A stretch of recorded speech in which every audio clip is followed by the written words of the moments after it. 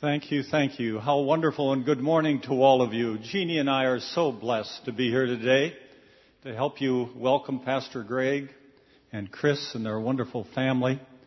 Many wonderful memories as we come to this podium this morning and as we worship with you.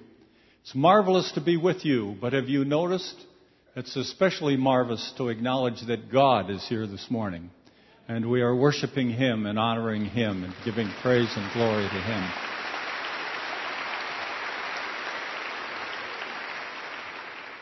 We thank God for the heritage of this church, the privilege we had of knowing and loving Dr. James Henry Hutchins, the 37 years that he served, and then Pastor Ray Ortlund and Ann for 20, and then Jeannie and I were here for a few years, and then Gordon and Patricia. We rejoice and give thanks for the past, but today we are here to celebrate the future and to give God thanks that within His providence and grace, He has brought to you a truly remarkable pastor. I had the privilege of meeting Pastor Greg shortly after we left you. Reluctantly, but accepted because God clearly called us the role of the president of the Evangelical Free Church of America, a position to which we didn't really aspire, but by God's grace we enjoyed very, very much. And one of the joys of meeting the incredible young pastors that God was raising up across the nation, and one that I was particularly impressed with, was Pastor Greg Waybright. He had served, as many of you know, at the Arroyo Grande Evangelical Free Church, days of incredible growth of that congregation, and then went from there to the Arlington Heights Evangelical Free Church. Greg was not only an incredible pastor, but a brilliant biblical scholar as well. An unusual blend. And in about 1993, I haven't checked the exact date, Trinity University, formerly Trinity Evangelical Divinity School and Trinity College, began looking for a new president. And God laid Greg on my heart. And I went to visit him one day in his home. He had had some minor surgery and went to visit him. And God, the Holy Spirit just prompted me to ask whether he would consider being a candidate for that position. And he reluctantly said so because he loved the pastorate so much. And the rest is history. He came, he served so significantly. You'll hear more about that. God used him so powerfully. So a few months ago, I had a call from Dr. Bill Iwan asking if I would come and meet with him for a few moments, and Adam Stiles, who I had never met, as they were helping give leadership to the search committee for the new pastor. And their assignment was very simple. They had a outstanding list of potential candidates. All they wanted me to do was to review and see whether I knew some of those persons and how I would look at them fitting as pastor of this church. And I met with him. It was a joy to be with Bill again, and I met Adam for the first time. And some wonderful, wonderful men of God were on that list, and I was able to affirm many of them. And then I asked, as we closed our brief time together, whether I could pray for them. And it was during that prayer that God did an unexpected thing. Very clearly, the Holy Spirit brought Greg Waybright into focus. I'd been with Greg a few times in recent years, and every time I was with him, he was talking about his desire to go back to the pastorate. And I said, I don't know. When I said amen, I said, forgive me, but I believe the Holy Spirit has given me an insight. You'll have to decide whether it's from the Holy Spirit or merely from Paul Cedar. But I mentioned Greg's name and his unusual qualifications. I remember making this statement. If I could just prepare the profile of the ideal pastor for Lake Avenue Church, this would be the man, in my opinion. They asked if I would get in touch. And so I confess I was a little nervous. I called Greg on the phone. I did not want to complicate his life, and that's how I began. I said, Greg, I certainly don't want to complicate your life. But if you're not open to this, just say no, and that will be the end of it. But if you are open, I told him the story that I've just told you. And he, in his gracious manner, responded and said, "You are not complicating my life." In fact, just yesterday I was having lunch with the two most important women in my life, my wife and my daughter. And they were encouraging me, "When are you going to stop talking about going back to the pastorate and start doing something about it?" And he said, I was a little troubled by that. And this morning on the way to the office, instead of coming directly, I stopped at a forest reserve on the way and just spent a significant time in prayer asking for the Lord's guidance. And then came my phone call. And you know the rest of the story. And it closes with simply this. This was not my idea. This was not Pastor Greg's idea. This was not Dr. Iwan or Adam's idea, nor even the search committee. This was God's idea. God has given you this new pastor. Praise God.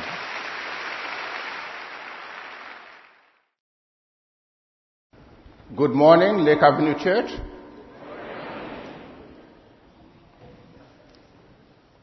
I did not get to say my words of greetings yesterday in the evening, so allow me to begin with words of greetings to the Reverend Dr. Gregory L. Waybright and his family. And this is how I like to put it. First of all, to bring you greetings from that frigid, cold land of Illinois, from the faculty of Trinity Evangelical Divinity School. You will be pleased to know, Lake Avenue Church, that on a regular basis, on Monday mornings, as the faculty of the Trinity Evangelical Divinity School prays, we remember to pray for our former president, your pastor, and for you as a congregation. I think we need to say that because it's true. And there are people in this room who can attest that it's true. They're sitting there. So I'm not, you can ask them later on. So greetings to from the faculty of the Trinity Evangelical Divinity School. I also want to bring greetings from Marie, who at the very last minute could not make it. We can talk about that later, to celebrate with you during this day. So these are my words of greetings, and I don't want to take more time, especially since in this that is called a challenge, I have very limited time to do so. So congratulations to Lake Avenue Church and to your pastor, the Reverend Dr. Greg Waybright. You discerned together God's will, as we were reminded this morning already by your pastor, former Pastor Paul Cedar. May you together, that is together with Pastor Waybright and the congregation, may you continue together in gospel ministry with this assurance that this installation this morning is the conclusion of a process of discerning God's will. May you therefore continue together with the assurance that this is God's doing, and that in every step of the way, when the going gets tough, this will be your assurance. The focus of my challenge this morning, to you especially, Pastor Waybright, friend, colleague, the focus of my challenge comes from that eminent encourager and challenger of pastors and churches, the Apostle Paul himself. And I want to do so by focusing specifically on 1 Timothy chapter 4, verses 11 to chapter 5, verse 2. I know that in the bulletin it says 1 Timothy 4, but these are the verses that I want to focus on. Since there is specifically an injunction in the passage to apply oneself to the public reading of Scripture, I thought I would read Scripture and then continue with what I want to say. Verse 11, I'm reading from the English Standard Version, finishing in verse 2 of chapter 5, verse 11, chapter 4. Command and teach these things, says Paul. Let no one despise your youth, but set the believers an example in speech, in conduct, in love, in faith, and purity.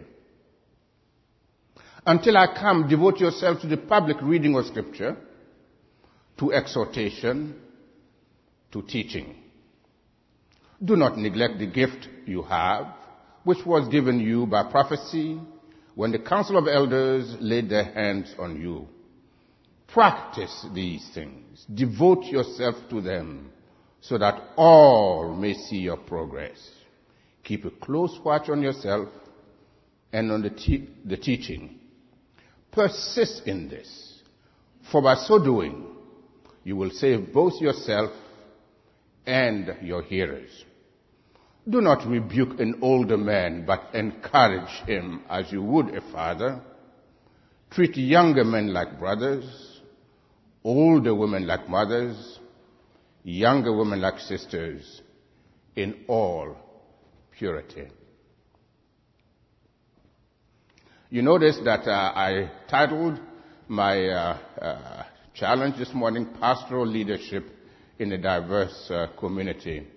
Much of what I gleaned here comes from a friend of yours, Greg, and I need to say this to you, but also to all the academics in front of me here, so that when they read, they can check that I have properly footnoted. Comes from that other pastor scholar, a global gospeler, I mentioned John Stott, who makes reference to the Trinity Evangelical Divinity School in this writing of his published in 1996, God, the Truth, the Message of 1 Timothy and Titus. So I thought I would connect you to John Stott and to Trinity and to, of course, to Lake Avenue. Without further mention or footnoting, let me continue. So as to minimize surprises, you can ask Pastor Weber what I mean by surprises. I don't have time. Surprises. So as to minimize surprises, I will proceed in this fashion. First, I will say a few words about the broader context of this passage. Then I will highlight significant aspects of the immediate context, which is at the beginning of chapter 4. Then I will spend the rest of my time on verses 11, beginning verse 11, chapter 4, and finishing in chapter 5, verse 2. First, the broader context. You note that as you open Paul's letter to Timothy in chapter 1, especially in verse 3, that Paul assigned Timothy to church ministry in Ephesus with a specific word, remain at Ephesus, that you may charge certain persons not to teach any different doctrine. That's verse 3, chapter 1. So, remain there in order to continue the teaching of pure doctrine. If there is any first word of encouragement to you, Greg, it is the word remain. And it's true for all pastors. It's also true for congregations. At the first difficulty, do not look for greener pastures in other churches. That is, to the congregation I'm speaking.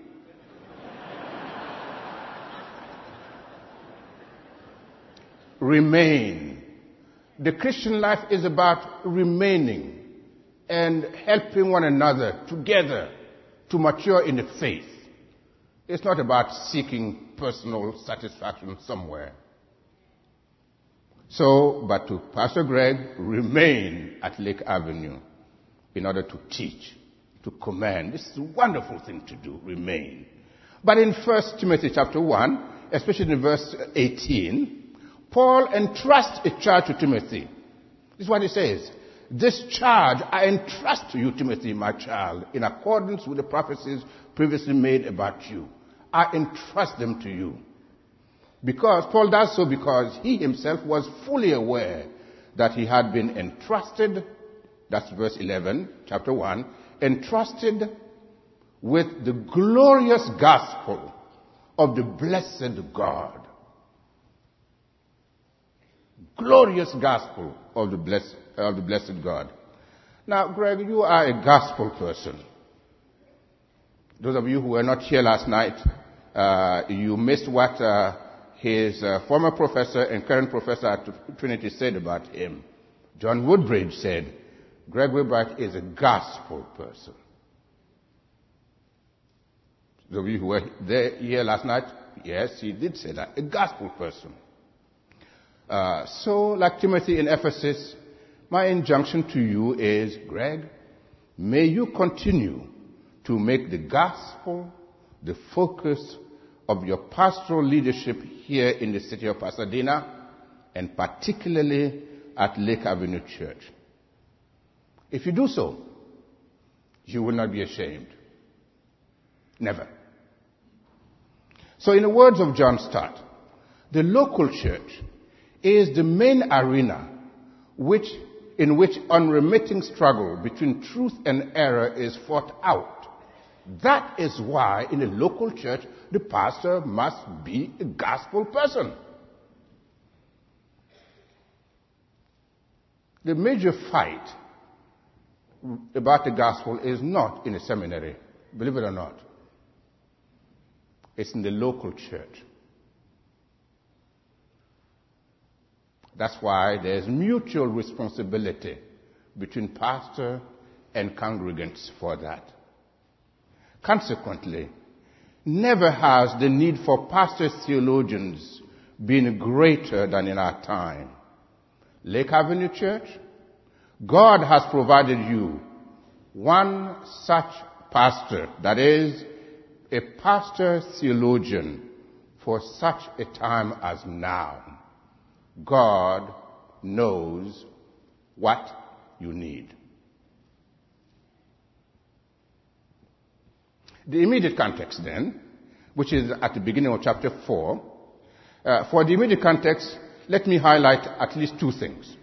The first thing is in 1 Timothy chapter 4, verses 1 through 5, where Paul is saying to Timothy, there is an immediate danger, that of people departing from the faith in later times. Later times. That's now. It was so in Paul's time. It's even more so today. People departing from the faith. I'm not talking about a particular church. I'm talking about a general disease that is out there. Especially when we are at a time when people are bored with focus. There's more possibility for people to want to depart from the truth. That's the first statement about immediate context. The second statement is in verse 6, where Paul says to Timothy to be a good servant of Christ Jesus. A good servant of Christ Jesus. With the emphasis on the adjective good. And of course the word servant, but good. There are plenty of pastors out there around the world that I would not qualify with the adjective good. You have been a good president for us, Greg. May you continue to be a good servant of Christ Jesus here at Lake Avenue. So in light of the foregoing, it is apparent that in 1 Timothy chapter 4, verse 1 to chapter 5, verse 2, again to quote John Stott, this is about local leadership. It's about local leadership. This section of Paul's letter then treats two topics. First, how false teaching may be detected and exposed in spite of its plausibility. That's verses 1 to 10. I'm not going to talk about that this morning, but note that false teaching is always more plausible than we think. A pastor must expose false teaching constantly. But secondly, a pastor must be about how true teaching may be commended. That is, put forth for the congregation to say, yes, this is it. We want to be about this. So to commend true teaching and endorse in spite, or in this case, Timothy's youth. 1 Timothy chapter 4, verses 1 to chapter 11, chapter 5, verse 2. Now, Greg, I know that you are not as young as Timothy may have been in Ephesus. I know that.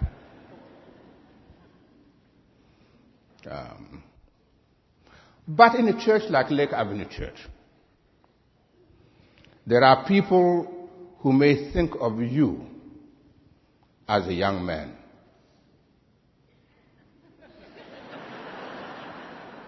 I see some in the congregation. The texture of the hair, if they were not born blonde, tells me that they may think of you as a young man. Besides, youth or no youth, the instructions contained in this passage should be constantly in the forefront of every pastor's mind. What do I mean? You see, 1 Timothy chapter 4, verse 11 to chapter 5, verse 2 focuses on what it requires to be a good servant of Jesus Christ, with some instructions even for leadership at a local level.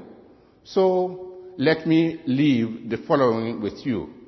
I have an eye on the clock, unfortunately, that impossible, frightening God. So these are the words. A six-fold way to commend your pastoral leadership in a diverse community. I take them straight from verses 12 to chapter 5, verse 2. 6 things. The local church is a community. I'm taking that as something that is for granted. And that community for me, by definition, implies diversity. You don't know me, I don't know you. You can ask Greg what I mean by that. Take me very seriously. There is no community that does not have diversity in it, regardless of what you may think. Even when they were all Swedes at Trinity. Some were tall, some were short. Some had blue eyes, some didn't. Some had blonde hair, some didn't. Some were rich, some were farmers in the same church, right? Diversity. Some were even brownish. I don't know where their brown skin came when they were Swedes, but my point is, a community by definition has diversity in it. There cannot be a community where there is only one kind of person. It's not possible. So, relax. The basis then for Paul's instruction comes at verse 11. Note he says to Timothy in verse 11 chapter 4, command and teach these things. Verse 6 before, if you put these things before the brothers. What things? Well, his entire instructions as to how to go about pastoral ministry. So if you put these things before the brothers and the sisters, that's what you ought to be. So allow me to talk to my friend, colleague, Pastor Greg for these few minutes. 1, verse 12. Be an example.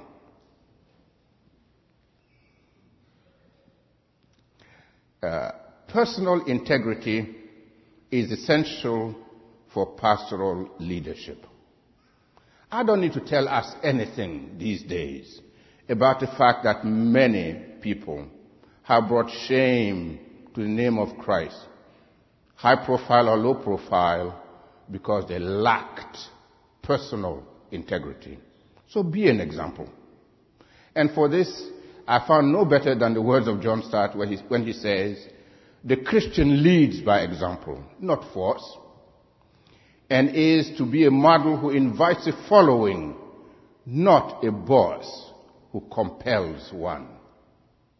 Now, I can tell you this, just 1 second of personal testimony here. Greg Waybright is a leader who does not compel. Please, Lake Avenue, don't take advantage of that trait of his.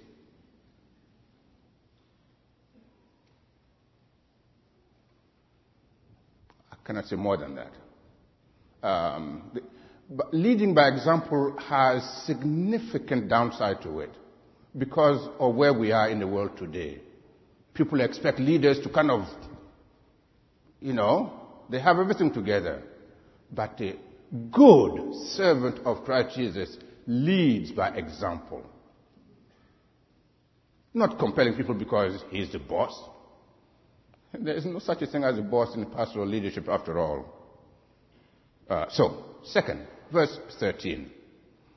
Identify your authority and attend to it constantly. By that I mean your authority is in God's Word. That's all. Scripture is always the primary authority of pastoral leadership. Personal authority comes second, maybe third. So Calvin says, long time ago, if the pastors turn to their imaginations and the dreams of their minds, and not to the Word of God, they should be chased away. I don't want to hear, if I'm still alive, that is, that you are chasing my friend, Pastor Greg Waybright, away because he's turned to his imaginations. Help him attend to his authority, that is, to Scripture. But he knows that. I'm not saying anything that he does not know.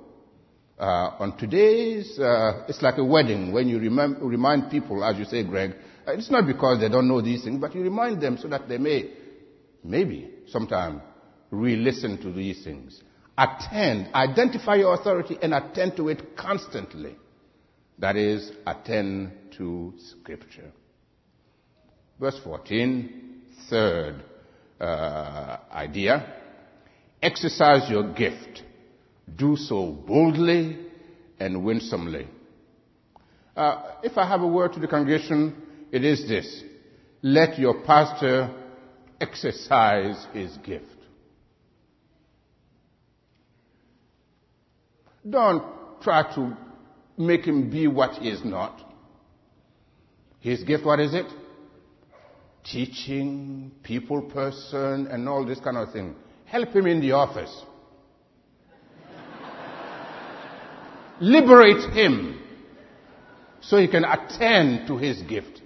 That's why God brought him here in the first place.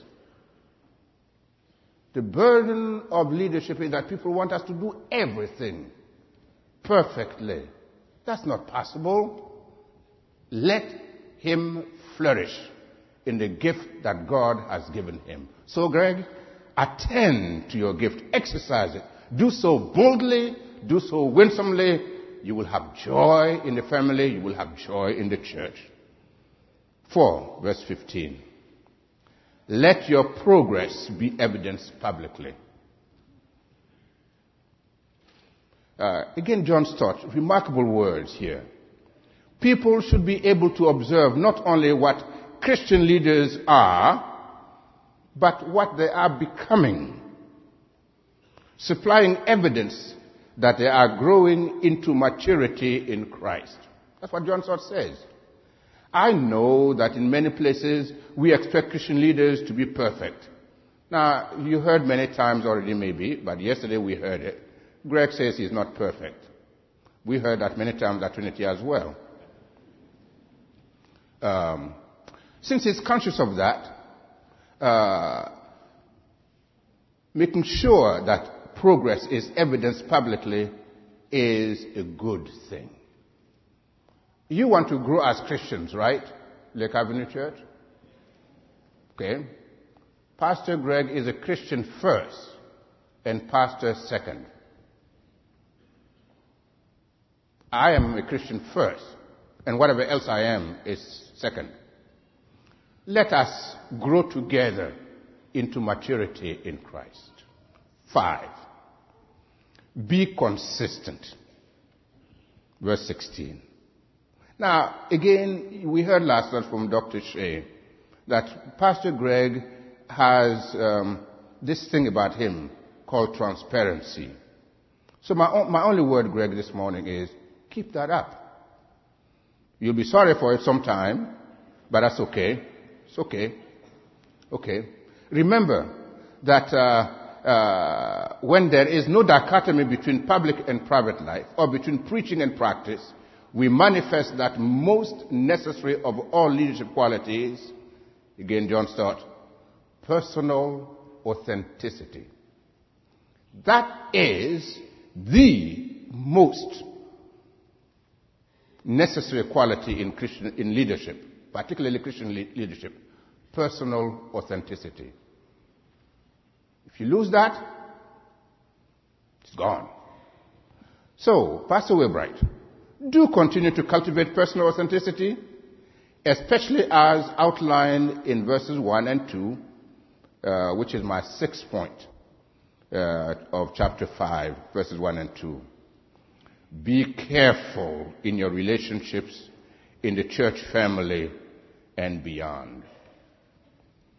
Be careful in your relationships in the church family and beyond. In verses 1 and 2 of chapter 5, they're stated in a way that is odd to the ears of most Americans these days. What does it mean to relate to older men as fathers, to older women as mothers, to younger men as brothers, to younger women as sisters? Because of how we are, we probably don't fully understand what that means. Some of us have difficulty, and I'm talking about myself, calling an older person by their first name. Now, there are people in the church, perhaps, that you should call Mr. and Mrs. Greg. I don't know if they want to. If they want you to do that, that would be a good thing. But to younger men and younger women as brothers and sisters, so that there is, again, that transparency that is there. We know how we treat our own brother and sister. Do so in the church. But do so in the context of the U.S. and even Californian informality, as I put it here. It's possible to do so. If you do so, you will not go wrong. Now, 2 final words. In our context today, personal authenticity in relationship must be extended to relations with people who are very different from us. That is, I'm talking ethnicity, race, whatever, themes that are familiar to you, Greg. That is more easily said than done. I have here a cutout from the August 15 Chicago Tribune of Clarence Page, where he is highlighting the fact that diversity is difficult. Diversity is difficult. Where some of the people who study ethnicity are saying to us today that the more diverse a community becomes, the less involved people are with people who are of their own ethnic background or race, or with people who are different. You probably didn't hear that. Let me say it again. The more diversity a community is, the less people trust people who are like themselves or people who are different. As Clarence Page says here in his words, the greater the diversity in a community, the less civic engagement it shows. Fewer people vote, fewer people volunteer, they give less to charity, they work together less on community projects. That's why people think short-term diversity is a bad thing. Now, my only bold statement this morning is, Christians, some of whom are more Bible-believing than others, are the ones who are prone to cross out diversity first. Because there is no proof that it works short term. God is not in the short-term business. He is in the long-term business. Diversity works because God knows that it works in a long term. In heaven, for instance.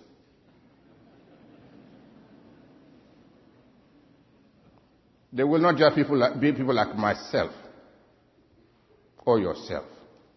Let's help Pastor Waybright help you try to work with a long term in mind. In a diverse community, there will be problems.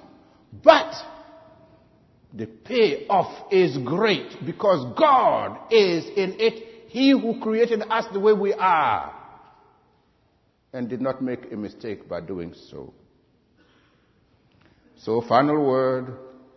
You are engaged in leadership, Greg, my friend, which requires more than human abilities. Like all leadership does, even pagan leadership, but especially Christian leadership.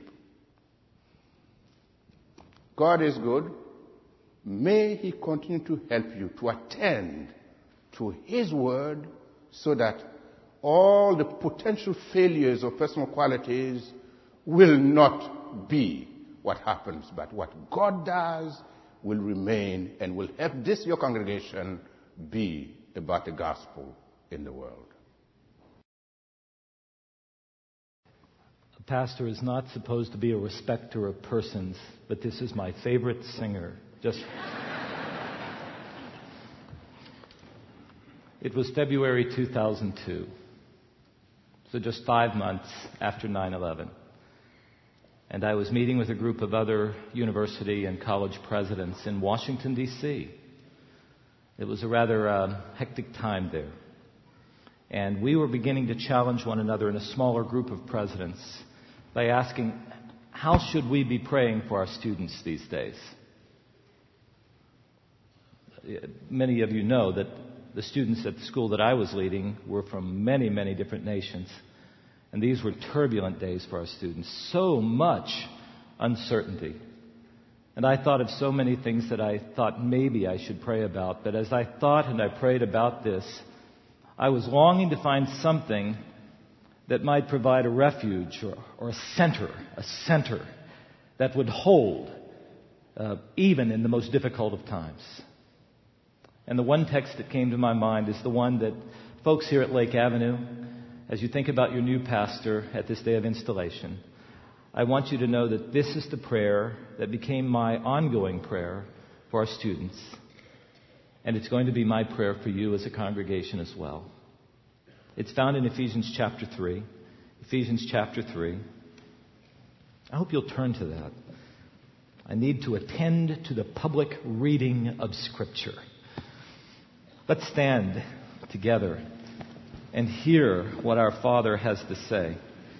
This book of Ephesians, just after saying that the walls that separated people from people, Jew from Gentile, had come down, now we were in one family. Verse 14 of chapter 3, I want you to hear the Word of God. For this reason, I kneel before the Father, from whom His whole family in heaven and on earth derives its name. I pray that out of His glorious riches He may strengthen you with power through His Spirit in your inner being, so that Christ may dwell in your hearts through faith. And I pray that you, being rooted and established in love, may have power together with all the saints to grasp how wide and long and high and deep is the love of Christ, and to know that love that surpasses knowledge, so that you may be filled to the measure of all the fullness of God. And this is the Word of God. Thanks be to God. You may be seated. This morning, though, I'm not going to do a full message. So those of you visiting, you must come back. I simply want to show you this prayer. So when you think about the pastor you are installing, you will know what he is praying for you if you are a member of this community. It's the second part of this prayer that I've just read that I want to show you specifically. Beginning there in verse 17, and I'd like you to look at it. And let's just keep this in front of us for the moments that I have together with you. I pray that you, as we are all bowing before the Father together, and He is in this place, I pray that you, who have been rooted and established in this loving community by the unchanging love of God, I pray that you may have power together with all God's people to grasp something. What am I praying for? Do you see it's a prayer for power? Do you see that that's what the prayer is? It's a prayer for power? Now, I don't know you very well yet. I am looking forward to it. But I'll tell you this. Both those who go to church a long time and those who almost never go to church, both those who are ongoing prayer warriors and those who rarely pray, when we have those moments that we pray, we almost always pray about power, right? Usually the power that we pray for is that we can do something. Power to be able, as a student, to remember those things that I've studied, or for some of the students that I know, that God might put something into their minds that they've never studied. Fill the vacuum. Power to know God's healing. Power to see God's miracles. Power to do well on a job interview. So many times when we pray for power. This is a prayer for power that I have for you. But it's not the way we usually pray as Christians. It's one of the things that strikes me about this prayer, is that we, even those of us who are longtime churchgoers, we don't usually pray for one another this way. It's not a prayer for power that we can do something. It's a prayer for power that we can grasp and know something. Do you see that? I see some Bible professors, katalabesthai and ganonai, just to let them know I keep my Greek going. To grasp and to know something. To grasp having to do with something in my mind, learning something. That when we gather here in this church, we're going to open this Word and we're going to learn something that God has revealed. And when we study what God has said about Himself, one of the primary traits we're going to learn is that God is love. And the shocking thing is, to whom is that love directed? Who are those who are the recipients of the love of God? I pray that as we study this Word, every time we gather in this place, you're going to grasp when you hear His voice. That God says to you, I know you. I know you. I know where you've fallen short. I know where you're not yet all that you should be. But I love you. And I'll tell you, it takes power to grasp that sometimes, doesn't it? It's something that Paul says it goes beyond knowing. Even he struggles to find a way to talk to us about it. I want you to know how wide and long and high and deep is the love of Christ. He looks for language. He looks for language to say it. And one of the things I love, and I know here at Lake Avenue, we have a lot of long-term churchgoers. But I want you to know this. No matter how much you learn about how much God loves you, you haven't learned it all yet. You haven't learned it all yet. But we won't leave it at just this head matter. Paul says, I pray you're going to have power to grasp it. But when you gather, I'm going to pray that you have power to know it. Because sometimes we can know something's true in our head, but when we go out, we just can't really believe that a perfect and eternal God who knows everything about me loves me in spite of myself. But He does. And sometimes we just need His power to help us to know that that is true. And sometimes in the midst of your week, when you've just been living for yourself and you've known what you should do and you walk away from what you should do anyway, you need to come back to this place. Give those matters back to God and hear God say to you, I am ready to receive you again. You are my child. I pray you're going to have power for that. That became my prayer for our students because the students who are going to college, well, many of our men's students were coming through tough times of breaking from addictions. I love the college students. We've got to get more of them coming to Lake. I love the college students going into college in these days because I see such an authenticity. As Teep talks to me about this, such an openness to tell me about their walk with God and a desire to know God more, something that's real. But alongside of that, there are these addictions that many have gained, sexual addictions, sometimes chemical addictions, through many things happening in our culture. And they want to find freedom and find it so hard to find where they can break from those addictions. And they wonder, can God, knowing this about me, possibly love me? Is there any way? And many of our women students are struggling so much with perfectionism. Do you know what that is? Maybe Californians don't wrestle with that. You have all these pictures that young women look at, that how people are supposed to look. But you know that nobody looks like that. Even the people in the pictures, they're doctored, you know. And yet if you don't look like that, you wonder if it's even possible that anyone could love me as I am. Even God. Do you know what our students needed? They needed power to grasp and to know that God made them, knew them, and loved them with a love that is wide and long and high and deep. And my brothers and sisters, it's not just students. That's my prayer for you. Now I just want to show you, if we can put that verse back up, I want to show you why I want to pray this for you. Look at that last phrase. I pray that you'll grasp and know the love of God for you so that, for this reason. Look at that phrase. See if you understand it, first of all. So that you may be filled to the measure of all the fullness of God. It sounds amazing. Do you understand that? Well, I don't fully understand it either. But I understand a little bit. I can only take you as far as I've gone. And this is as far as I've gone. God made us in His image. He made us so that we could live in a way that is filled with joy, with what is called the shalom of God. Life as God created it to be lived is life the way that God shows us to live it in this Word. But none of us are living that way fully. Right? I mean, we've walked away from Him. We know that our lives are not yet all that they should be. What this is talking about is those of us made in the image of God are people that God wants, first of all, to forgive of those things that have fallen short. And second, He wants to remake us to become what He wants us to be in the first place. It's a wonderful part. It's gospel. When Pete says be a gospel, that's the good news. There's hope for us in spite of ourselves. And that God promises that if we'll just give ourselves to Him, eventually He's going to do His work in us. We're going to be conformed to the image of Christ. Those who walk with Him will become what God created us to be. I pray that prayer so that you may be the person God made you to become. We're not there yet. But how does it happen? As we grasp and know the love of God.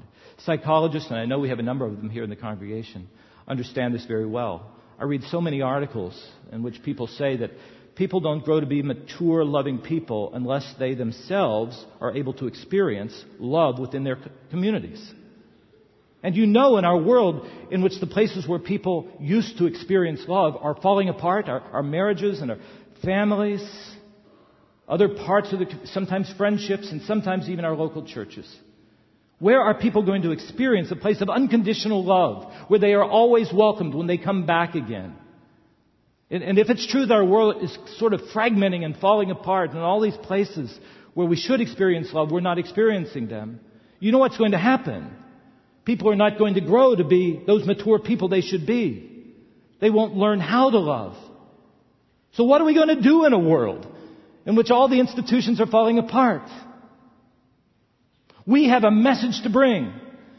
That if you've never experienced love from anybody else, God loves you with an everlasting love. And His love is wide and long and high and deep. And I'm telling you that love is a love that must be experienced among His people. Why am I praying this prayer for you as the folks that I have the opportunity to lead? It's because I long for you to be filled to the measure of all the fullness of God. I long that in this place you will continue to grow, to be the people that you know that you are not yet, but that you long to be, and that God will help you to be through His power. Now, our time is really gone, so let me just ask a third question. How is God going to answer this prayer?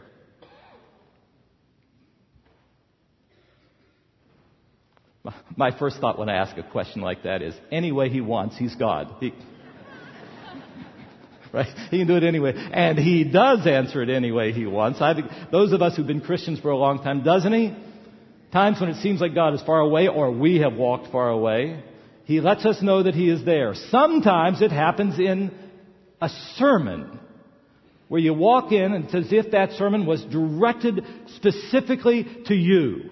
How did that preacher know? Did my wife give him a call? It's that sort of thing. It's God's love breaking in, saying, I know that you are there, and I love you, and I want you to know it.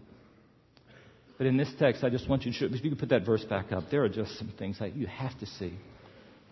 First of all, when you come to Christ, you have been already rooted and established into a global community. Dr. Tianu said, God works in the long view.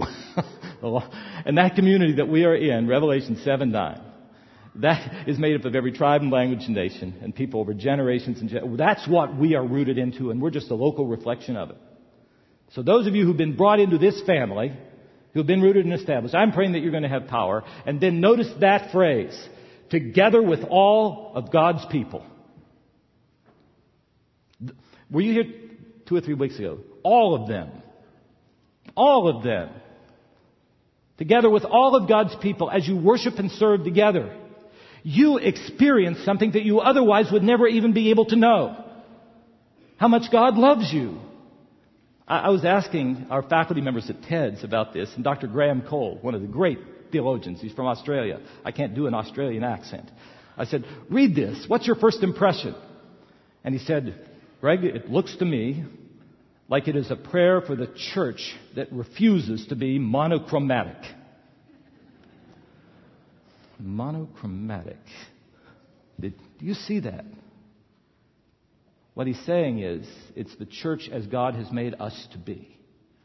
And the church that refuses just to be with people just like themselves. When we come together and worship together and serve together with all of God's people and find a way to live and serve and worship together, 2 things will happen. Number one, the world's going to look at us. Pasadena is going to look at Lake Avenue and say, God is in that place, because we don't see it anywhere else. What are those people doing, worshiping together and serving together? What are those young folks and old folks doing, singing songs together? They don't even like the same kind of music. What's happening in that place? They'll say, God must be there. God is going to be honored. And a second thing's going to happen. You are going to know something that goes beyond knowing normally. You are going to experience how wide and long and high and deep is the love of God for you. Now, my time is gone, but let me just read you one story. Anne Lamott understands this. In her book, A Testimony, Traveling Mercies, I know many of you have probably read it. She came to Christ from being far away from God. I mean, all sorts of addictions, all sorts of relationships that were filled with deceit. And then a miracle happened, and God called her to Himself. She didn't even want anything to do with anybody who called themselves Christians. It's funny, she told anybody, if she had met me, she would have held me at arm's length, and then suddenly she figured out she was a sister with me. And she also learned that in order for her to grow to become filled to the measure of all the fullness of God, she had to worship with other people. So she found a church. She'd go in late, leave early. And the people saw her doing it and wouldn't let her do it anymore. They saw her trying to get up and leave, and they wouldn't let her out. So maybe we'll want to do that today. But she said as she was there and was loved by God's people, it was a very diverse community up in the Bay Area of California, she began to have that group of people, God's people, as the orienting center of her life. And she made sure that she missed church, never. She said she may have missed 10 times in 12 years. And she forced her son Sam to go to church. And she told why. And in telling about it, she related a story told by her pastor. She must have been an amazing woman, an African-American pastor of the St. Andrew Church. And this is the story. When she, this pastor Veronica, was about 7 years old, her best friend got lost one day. This little girl ran up and down the streets of the big town where they lived, San Francisco. But she couldn't find a single landmark. She was very frightened. Finally, a policeman stopped to help her. He put her in the passenger seat of his car, and they drove around until she finally saw her church. She pointed it out to the policeman, and then she told him firmly, "You can just let me out right here, right now. This is my church, and I can always find my way home from here." Then Lamont comments, "And that is why I always stay so close to my church. Because no matter how bad I am or bad I am feeling, how lost or lonely or frightened, when I see the faces of God's people at my church and hear their tawny voices, I can always find my way back home." My brothers and sisters, my prayer is that this church will be that kind of church. A church where people know that we are recipients of the mercy of God, and we are so thankful for His love poured out on us that we show love to other people. And for that to happen, I'm going to be praying day in and day out this prayer. I pray that you, who have been rooted and established in love, I pray that you may have power together with all God's people to grasp how wide, how long, how high, how deep is the love of Christ. And in this place, I pray that you will know that love that goes beyond knowing, so that you, yes you, may be filled to the measure of all the fullness of God. May He answer it to His glory. Amen. Let's pray together. Amen. Thank you, my brothers. Father, we have heard your word, this prayer that the Apostle Paul prayed so long ago. It means just as much to us. And I pray, Father, that you would answer this prayer for us. That in this place, we may be a people who respond to the gospel, who are thankful for what you have done, who love one another, and through that love, Father, experience your love for us, so that in this place, healing can happen. That people who have never known Jesus will come to know that you are real and that you can be known through faith in Him. And that each one of us can become what you long for us to be through Jesus Christ our Lord. Amen. Well, this certainly is that day to lift our voices in praise to our great God. Friends and guests and church family, we have now come to that moment in our service for the formal installation of Dr. Gregory L. Waybright as senior pastor at Lake Avenue Church. As we look through the annals of time, as God's people have gathered together, there have often been sacred and solemn moments of covenanting together under and for God's grand and eternal purposes. This is one of those moments. I'm going to ask a number of folks to join us on the platform for this time of our service to surround Greg and Chris. I'd like to ask our ministry council to come forward at this time, and our staff leadership team, our search committee, and the leaders of our Comunidad ministry, as well as our warehouse community. We're going to move this platform to the back here. Thank you so much, John. And let me just tell you a little bit about what's going to take place in the next few moments, and then I'll step out of the way here. First, our church chair, Mr. Lee Merritt, will lead us in an installation litany, a challenge, a charge, both to the Waybrights and to us, the congregation. And then after that time of installation, challenge, and charge, we're going to be led in prayer by Dr. Sung Choi, a member of our ministry council and the search committee, also by Dr. Love Seacrest, assistant professor at Fuller Seminary, and then Rafiq Wabi, who's one of our high school students here at Lake Avenue Church. And then all that will be followed by the reading of one of our STARS students, Viviana Granados, who's going to read both in English and Spanish the verse that Greg referred to in Revelation chapter 7, verse 9. And so, Mr. Lee Merritt. Everlasting God, in every time and place you have called forth leaders to be servants of your people and ministers of your grace.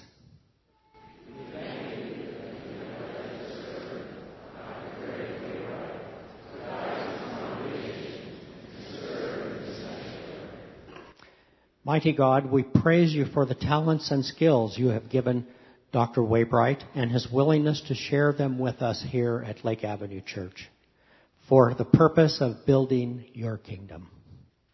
Lake Avenue congregation, these are the persons whom you've asked to serve and to lead you. Do you have anything to say to them?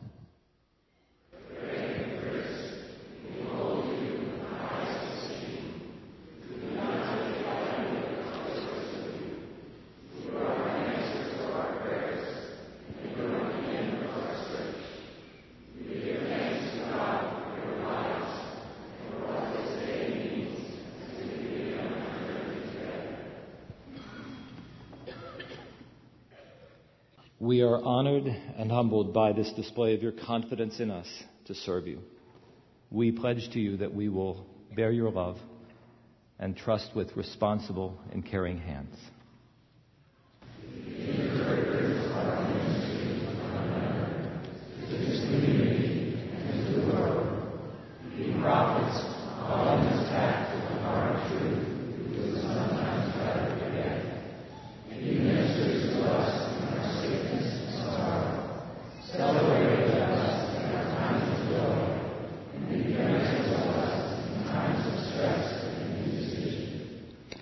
With God's help, we will. Reverend Gregory L. Waybright, on behalf of the congregation of Lake Avenue Church, I give you this charge.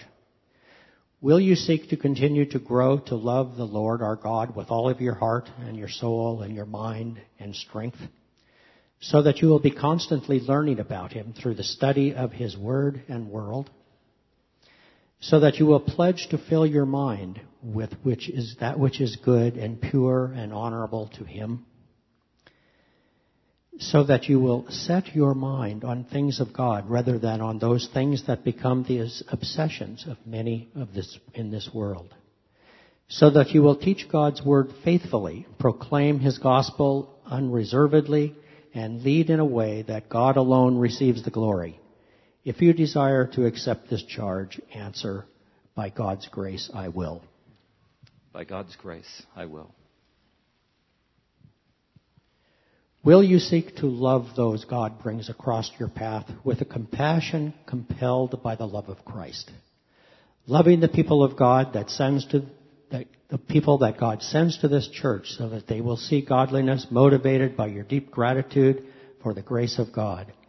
Courage motivated by the presence of God's Spirit, confidence motivated by your resting in doing God's will, and compassion that reflects the heart of Jesus. Loving all people, both inside and outside of this local church, so that they may see Christ in you. So that when they see Christ in you, they will be drawn to trust Jesus, love him, and give praise to him. By God's grace and with his help, I will. Will you seek to love the global church we serve, knowing that Christ gave his life for the church, knowing that the church is the central vehicle through which God is accomplishing his mission and drawing people from every tribe and language and nation to himself in Christ? and knowing that it is the church that has power, God's power, to push back the very gates of hell. If that is your desire, then answer, by God's grace, I will. By God's grace, I will. I charge you to lead both with courage and gentleness, to seek wisdom that comes only from the fear of the Lord, to love justice, to show mercy, and to walk humbly with God. If that is your desire, then answer, by God's grace, I will. By God's grace, I will. And now, Lake Avenue congregation, are you willing to give yourselves in cooperation and in fellowship to the leadership and ministry of the Reverend Dr. Gregory L. Waybright?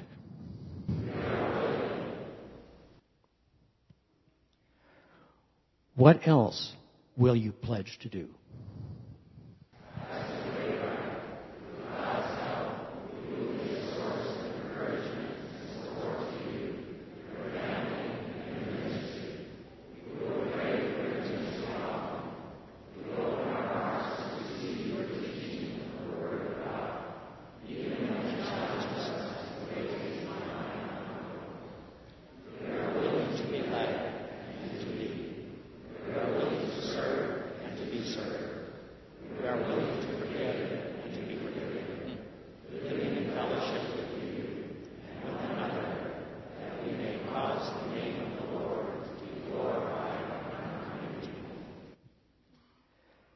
Because of your mutual willingness to live in community, to walk in trust together, and to serve in faith, and because we have recognized the hand of God in bringing us together, because Reverend Dr. Gregory L. Waybright is willing to accept God's call to serve Christ's body at Lake Avenue Church, I hereby install Dr. Gregory L. Waybright as senior pastor of Lake Avenue Church on this 23rd day of September in the year of our Lord, 2007.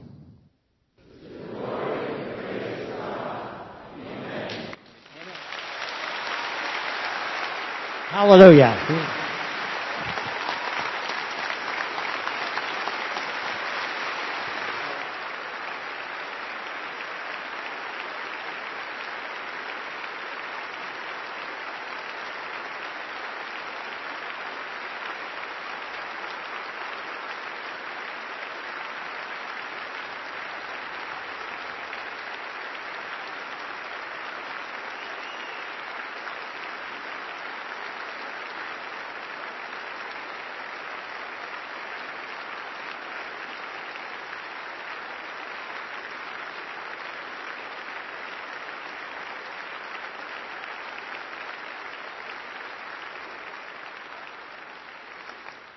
Could you please remain standing and join us in prayer?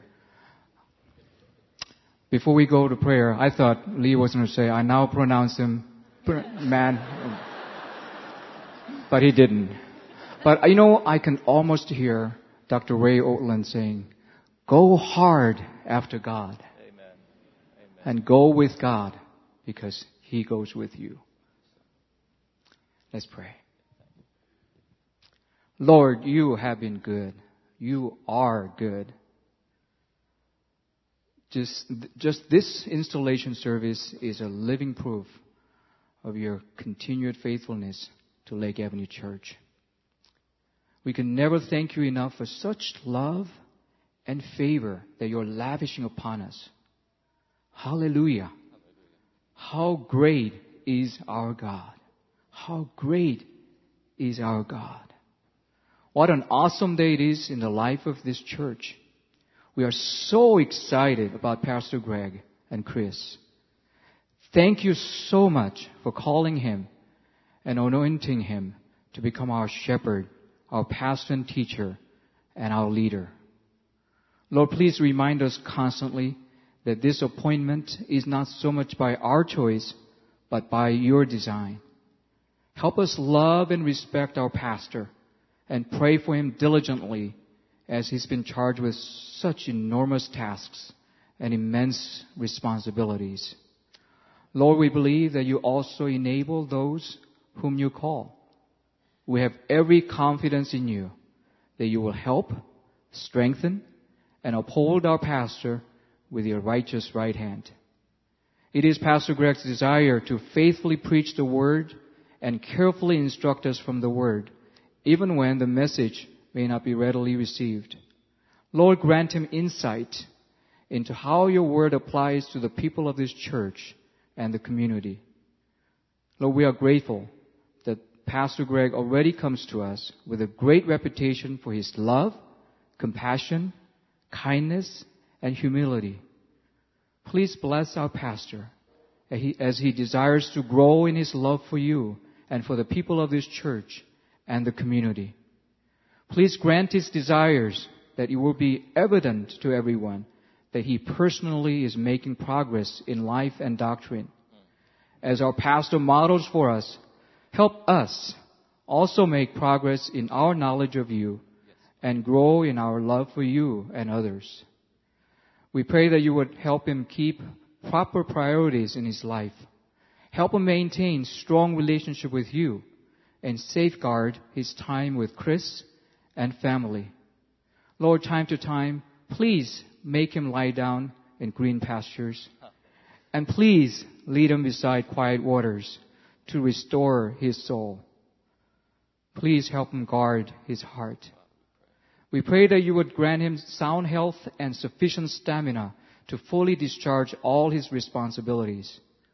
Lord, we also pray that you put hedge of protection around Pastor Greg, Chris, Heather, Mike, and Brandon, and the little one that's growing, and shield them from the attacks by our enemy. Lord, as we begin this journey together with the Waybrights, help us remember your faithfulness in the years past. Help us remember the lessons learned. Help us remember to pray for our pastor and his family, and help us support and follow his lead. Above all, help us put on love and pursue peace as if our life depends on it. We praise you, honor you, and give you all the glory.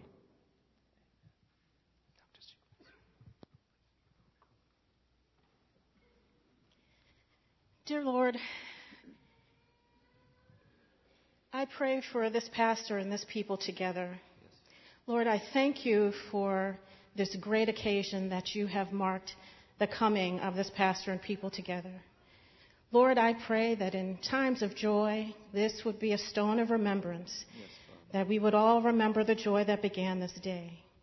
And that, Lord, in times of distress, that this pastor and people together could look back on this time together and recall that you have been in it every step of the way, that you have inhabited every word spoken, all of the testimonies, and that your presence, your spirit has been in each one of these services. Lord, I pray for their unity together as pastor and people, that they may have and be on one accord, in one mind, Lord, growing in love, Lord God, as a testimony to this city. Lord, I pray that their love would grow for each other more and more and overflow, that they would be a city on a hill as a testimony. Lord, I ask, last of all, that you would bring to pass the passions on this pastor's heart, that this place would be full of young people.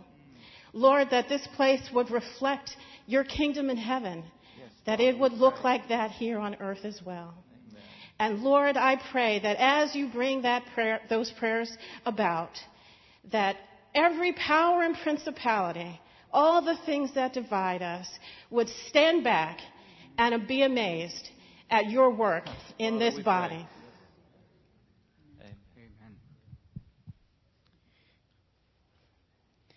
God, today I pray for the congregation itself, and that it creates a partnership with Greg that would better serve your kingdom, God. I hope that this truly would be a place of a home that people would come to in their time of stress, and they would look up to him as a father. Yes, Father. God, I pray for any time anyone has any bad times or anything, any troubles in their lives, that they would look up to Greg for help. In Jesus' name I pray. Amen.